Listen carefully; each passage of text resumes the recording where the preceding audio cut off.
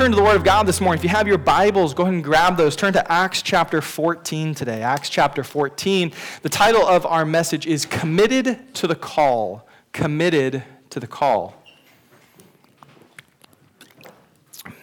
And I want to set us up again here as we return to this first missionary journey of Paul and Barnabas. And I keep mentioning to you locations, and I keep talking about the distances between places because most of us, we're not overly familiar with the land of the New Testament, of that part of the world. Even today, some of those things may be a little fuzzy to us. And so what happens when we don't know all of those details is we can just kind of read of a name, read of a city, read of a place, and just go, oh, okay, that's nice, and move past and miss something that the text is really bringing out in the details for us. And so I just want to kind of rehash a little bit of that and help us to see what those details are really telling us about what's going on here. Remember, Paul and Barnabas, they're sent out from the church in Antioch in Syria, right? And they've been pastoring that church. They saw amazing blessings from God. The church was growing. It was wonderful. And then God says, I'm going to take both of you out of this thriving church, and I'm going to send you off to really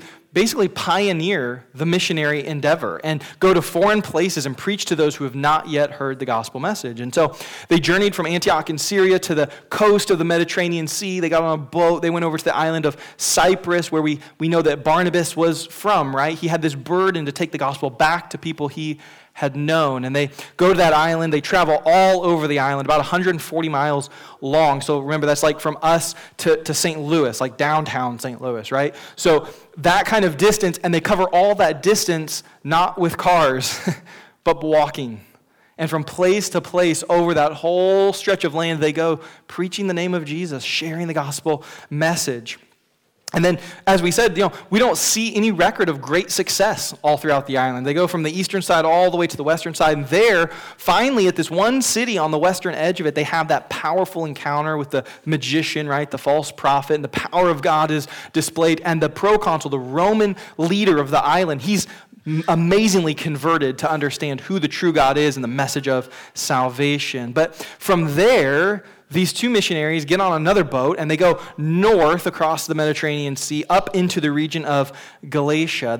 They land there, and things have been kind of difficult. We didn't really bring this out of the text, but if you've noticed when you read Acts 13, there was another guy with them, John.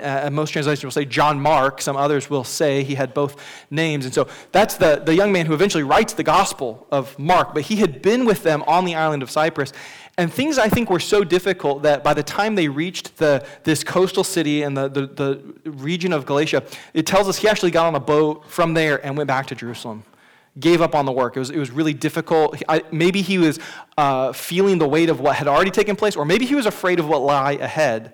Because what the text tells us there is that Paul and Barnabas decided to journey north over a mountain range, about 100 miles. Again, we're talking on foot, right? So this is going to take some time to walk over this. And the path that they choose to go so they can reach another city named Antioch, like we talked about last week, right? Pisidian Antioch. The way they have to get there is over incredibly dangerous area. In fact, Roman soldiers didn't like to travel this route because they didn't have control of it. Bandits would regularly attack people and kill people along this route. And Paul and Barnabas said, yeah, but we got to go that way because on the other side of those mountains, there's a city full of people who need the gospel. And so they go.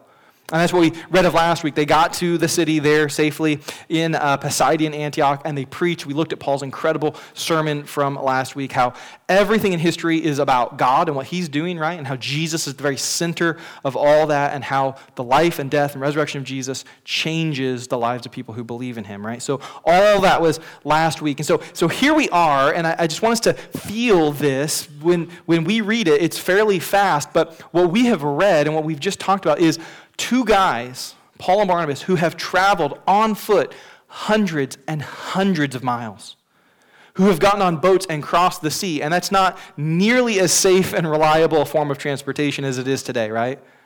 These are guys who have walked over mountains in very dangerous areas, places where people are regularly killed and robbed. They've done all of these things. Why? Because God had called them to take the gospel to people who needed to hear it. They were committed to that.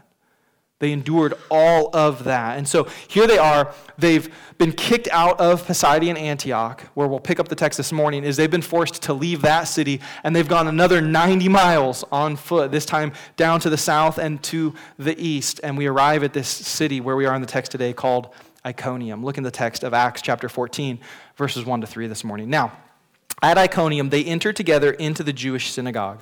And they spoke in such a way that a great number of both Jews and Greeks believed.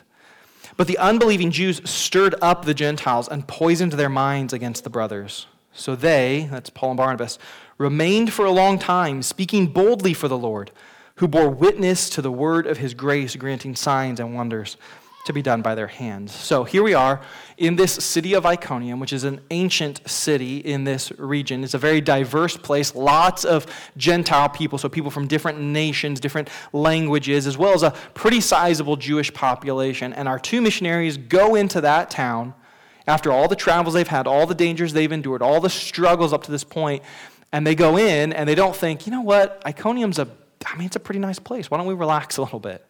Why don't we just we've earned a break, you know? They don't do that. They go into the town, they go straight to the synagogue, and they begin to preach the gospel.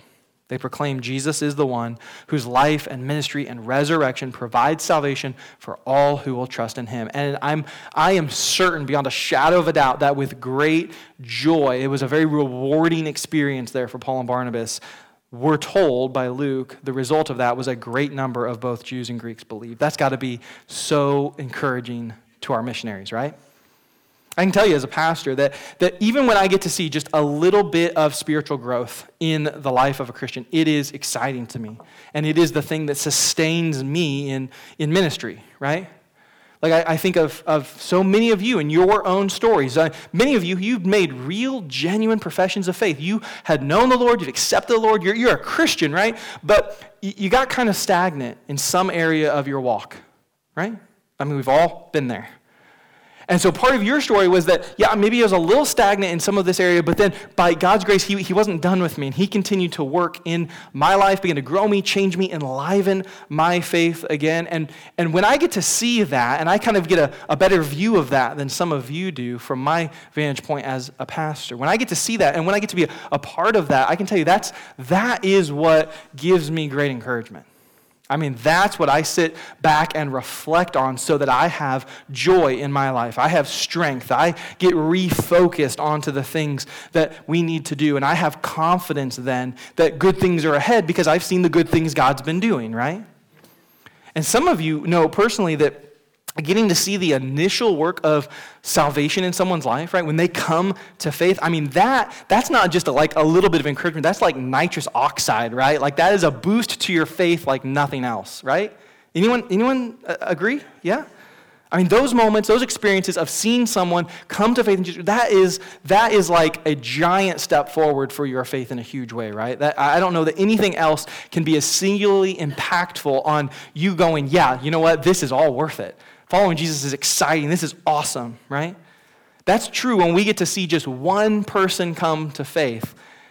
And here in Acts chapter 14, in the city of Iconium, the reason I'm convinced that Saul and Barnabas would have thought as they're there, hey, every single mile that we have walked, every danger that we have endured, every bit of these months that we have been away from home now, you know what? It's all worth it.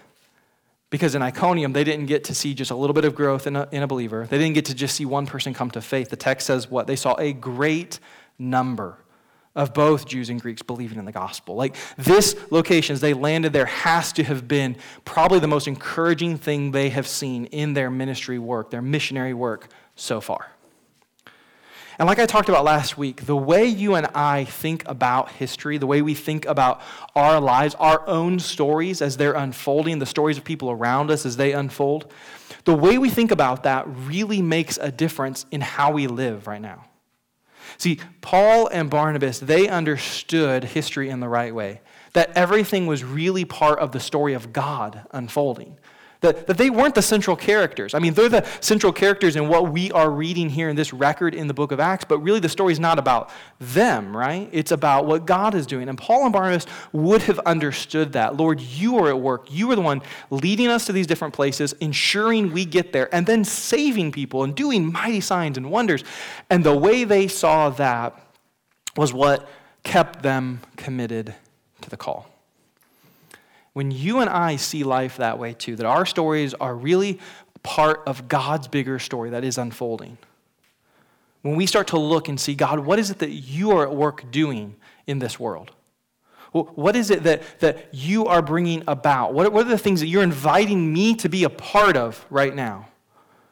Then as we look for those things and see those things, I guarantee you, your heart, like my heart, will be built up far more beneficially than anything else in this world could build you up. Right? It's worth taking the time to sit back and say, God, what have you been doing? Meditate on those things. You will get far more out of that spiritually than anything you can see on social media, than any TV show that you could watch, than any sports season, no matter how great the team's doing, than any accomplishment you could have at work, or the joy or fun that you could get from any hobby. None of that is going to bring as much spiritual encouragement to you as simply stepping back and saying, God, what are you doing in this world? What have you been up to? When we see that, our hearts are changed in a really profound way, and we're built up and we're encouraged and we're made ready then to move forward.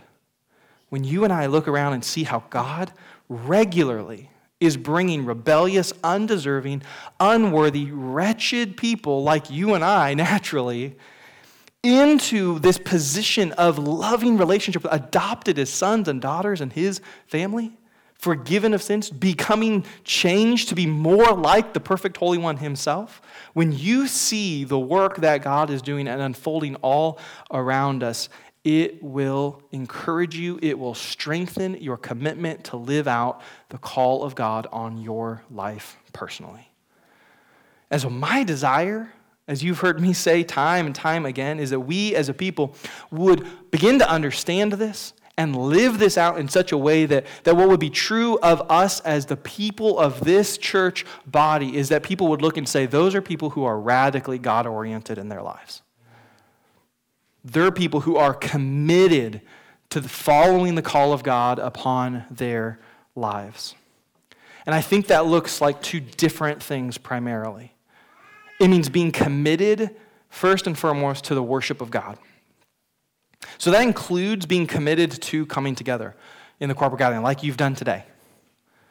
Right? This is crucial. This is an important part of spiritual vitality, but it also means being committed to worship of God in our day-to-day lives, because this is a really short part of your life. Right? These hours pale in comparison to the hours you spend outside of this place. I'm the only one who's in here most of the week. So you and I, we have to say, if we're going to be really God-oriented in our lives, we're going to be really focused on worshiping God in the day-to-day, well, that means we've got to be focused on worshiping God in our vocations. Those of us who are at work still, we have to work in a way that testifies to the reality of Jesus as our Lord. We have to be diligent and honest and committed and dedicated in our work lives, because that is worship to God. He cares about that. He sees that. He wants you to worship him in your work. He also wants you to worship him in the rest that you take. You know, God created and gave to us the Sabbath as a gift to humanity. He doesn't need us to take a Sabbath rest. We need a Sabbath rest. So he gave us a day for that. To rest, it's a spiritual discipline that many of us need to practice doing more often. And I'm at the forefront of that list. That is the hardest thing for me to do, is to find rest. I don't rest well. I don't take days off easily or regularly. I'll talk to friends who are like, so what's your day off? And I'm like, I don't know. Like, if I had a day off, I like to work. I find joy in work. And so I will just pour myself into work. It's really, really hard to not constantly just be doing something or thinking through something related to my work. But that's not a good thing. Because God made us to rest and to worship him in receiving rest from him. It's an opportunity that he is wanting us to take to rely on him to sustain and manage the world without our help. which he's perfectly capable of, but sometimes we just don't think he could, he needs me, right? Maybe I'm the only one who thinks that. Just being honest with you. It's hard sometimes. So I'm working on that. I'm working on trying to take rest so that I can worship God fully in this way because he intends for us to worship him in rest. And he wants us to worship him in our relationships too. Who we get close with, who we let influence us, what we're influenced in. Those are all areas that God intends for us to worship him through. And we can even worship God, as we've talked about many times, right, in what we eat and drink. Like next week at the Chili Cook-Off can be a worship experience for us. Some of you is going to be an experience that leads to needing to repent, right, as you don't agree with your score and who wrote that, whatever. It can be that, or it could be worship next week, right? That we could go in there and we could have hearts full of gratitude and thankfulness. God, you've given us such wonderful things to enjoy. You've created the world in a way that we can enjoy all these different types of food and all these different flavors and products. We could celebrate and worship God through that, or we can just fall into the temptation that we often do with food and drink, right? And it just become a thankless, indifferent thing to us. Or worse, it becomes idolatry, right? So if you and I are going to be radically God-oriented, we've got to be committed to worship of God, both corporately and personally in our day to day. There's not a moment of your life, there's not a breath that you draw in that God doesn't want you to worship him with. And it also means, secondly, being committed to living out the mission that he's given us, right? We talk about this constantly. Over and over again, I remind you, you have a mission. You were saved by God for a purpose, not just to wait it out till you get to heaven. You have a mission, and you need to hear that over and over again.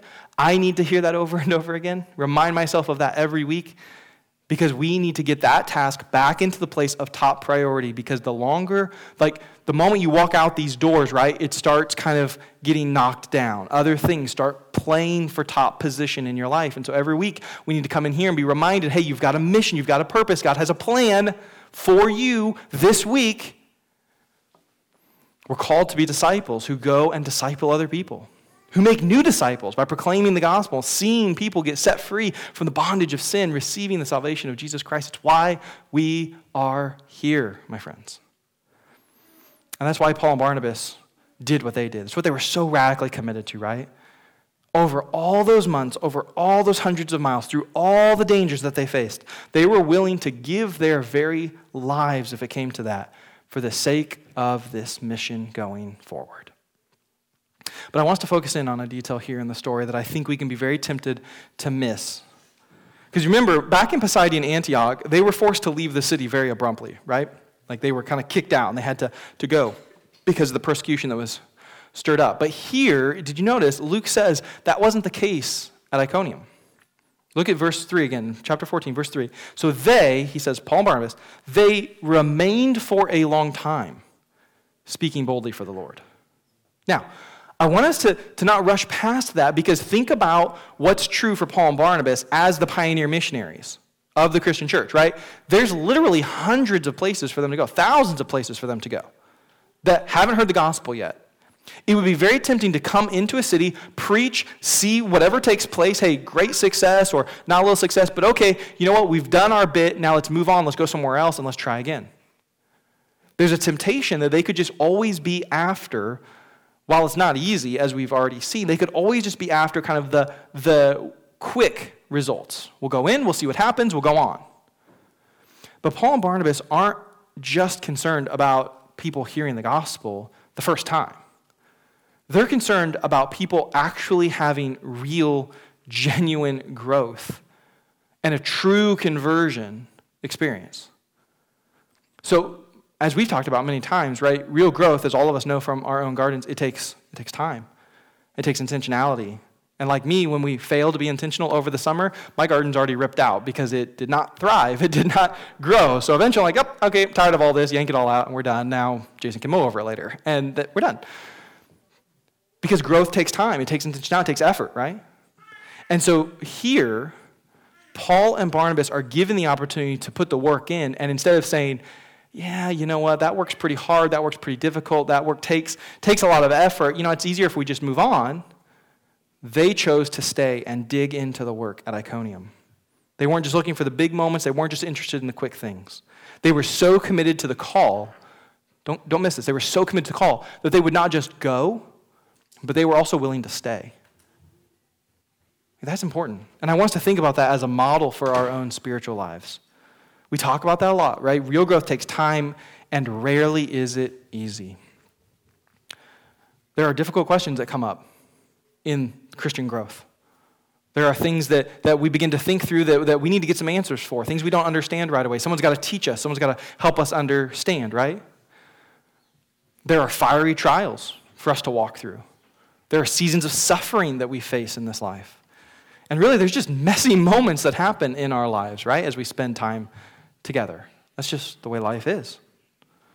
So as a whole church, what we need to know is that all that's true, and we need to know, be resolved, be committed to digging in those moments and remaining committed to one another and the process of growth through it all so that we can see the end result. We miss out on so much when we opt to jump ship and run when things start to get uncomfortable. Or when we try to compartmentalize and just endure through a season rather than learn how to grow through a difficult season. Look, as your pastor, I want you to know I'm really committed to this, to you in these seasons of life that we face. I hope you know this, but let me just say it publicly. I want to be present in your life in the difficult moments. So here's what I would ask. Let me know when those moments come. When things come up, when you have struggles that are present in your life, when you're sick, when you have medical procedures, send me a text or call me or swing by if you want to. All right, I'm on my way to the hospital. Okay, let me know. Because I know many of us, and I face this same temptation, the same pull in my own life. It's the way I was raised. So it takes effort to change. I get it, but the default for so many of us is we want to have a really private posture, especially when hard things come. We tend to want to keep things close to the chest, to handle it alone. Maybe involve the immediate biological family, maybe not. And you tell yourself that the intention behind it is you just don't want to be a burden to anyone else, right? That's what I would tell myself.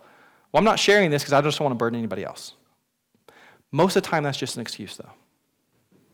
Because let me lovingly, gently, but lovingly tell you this, it's not what God has intended for you. To carry this burden alone, to walk through life alone.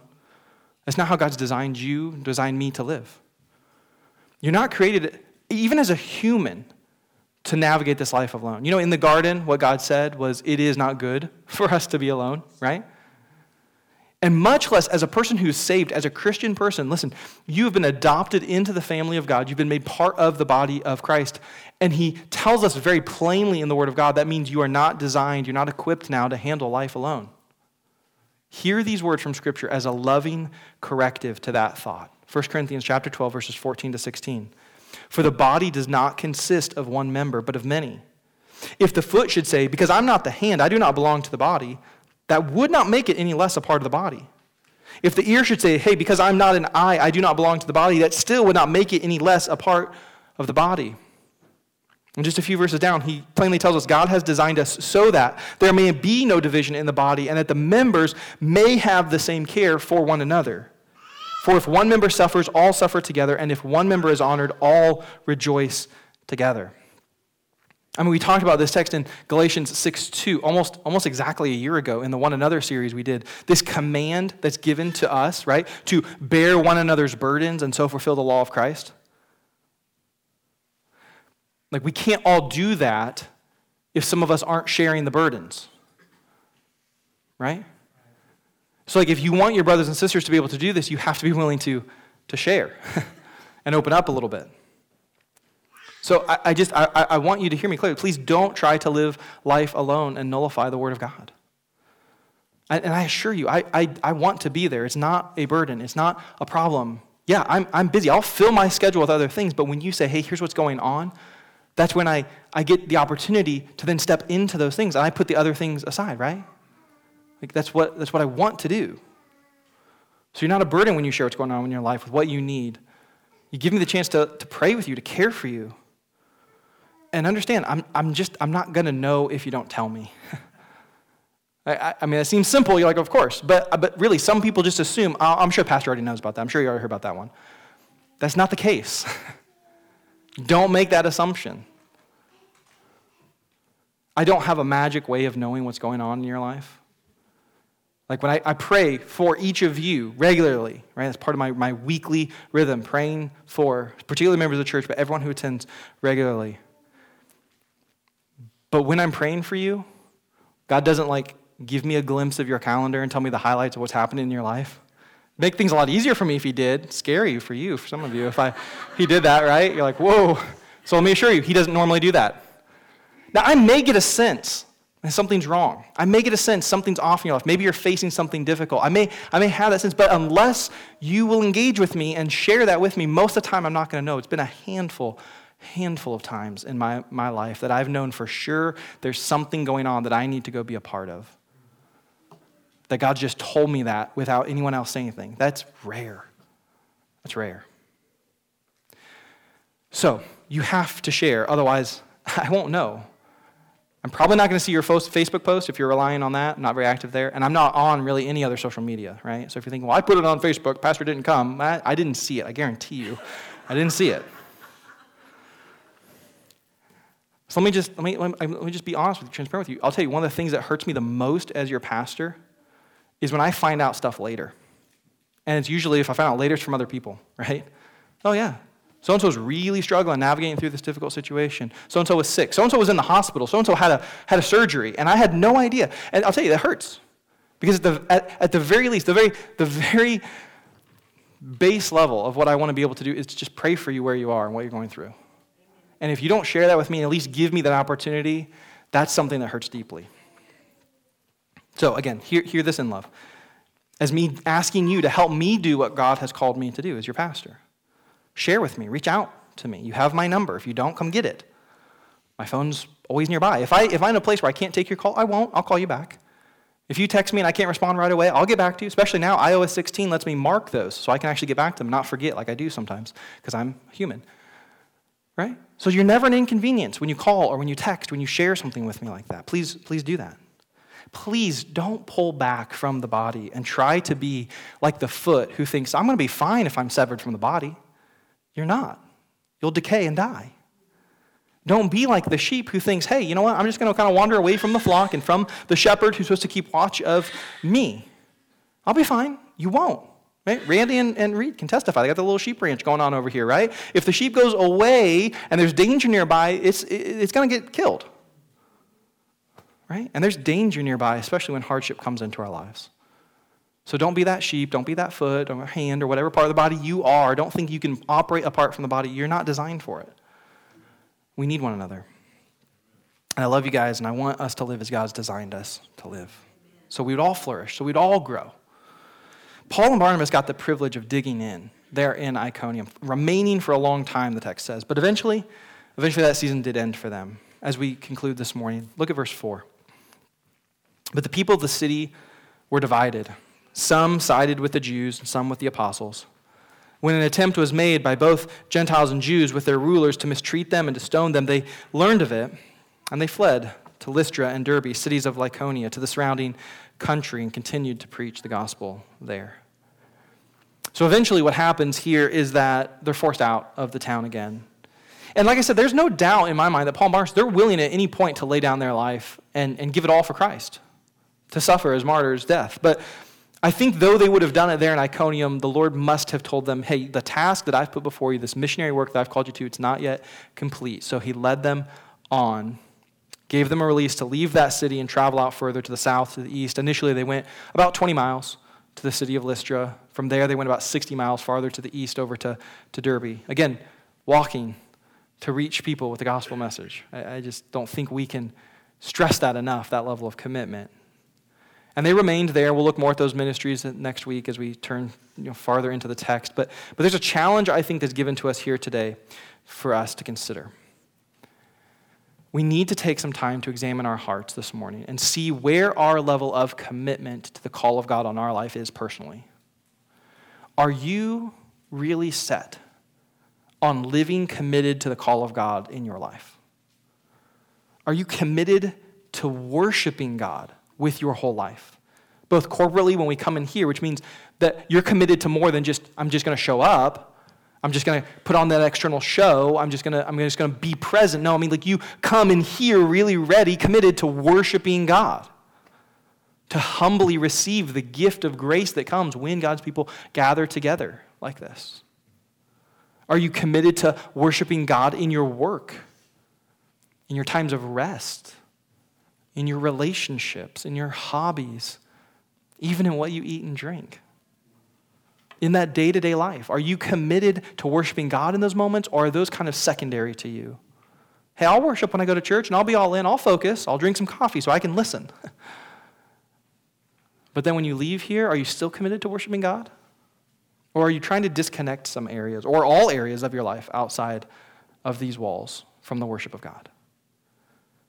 How committed are you personally to the mission that God has given to us?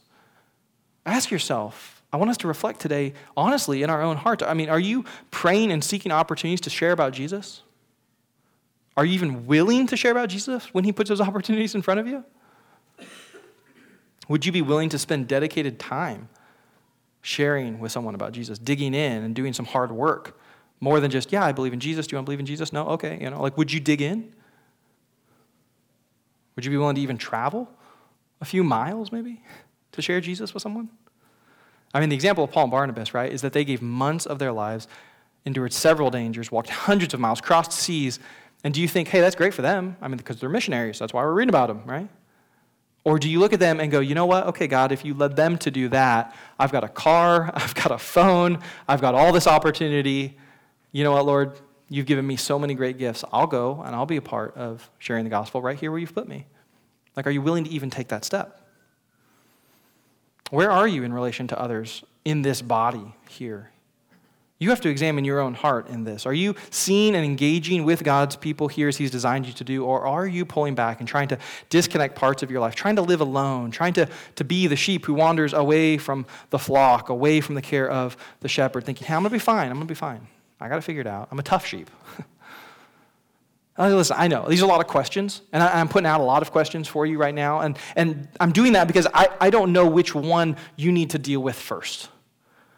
I don't know which one's most pressing in your heart right now, but you do, and the Holy Spirit does. So my prayer has been that as we have a chance now to respond, that you begin to work through that list wherever you need to start, right? Whichever part you're feeling him kind of lead you towards, that conviction in your life, start there, and then begin to think through these things. What is my commitment to the call? Where do I need to repent? Where do I need God to strengthen me? Where do I need to grow? And so what I want us to do today as the worship team comes is I want us to start that process right now. We have just a few moments to pray and to seek God and to take that top item and begin to deal with the Lord on it.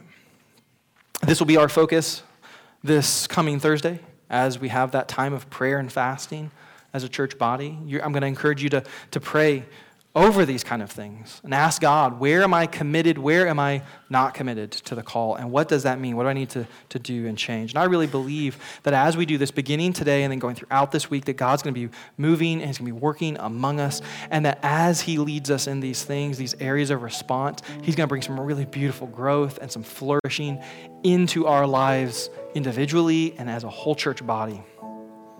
So let's respond to him and his word today as we sing this last song. You're welcome to stand. You're welcome to come to these altars. You can bring this specific question with you to the altar and pray over that. You can bring another need to the altar. If you want someone to pray with you, I'm available. Would love to do that. But let's take a few moments to respond to the Lord, to ask him to make us ready to continue this work outside of this place as we go throughout this week. Let's respond.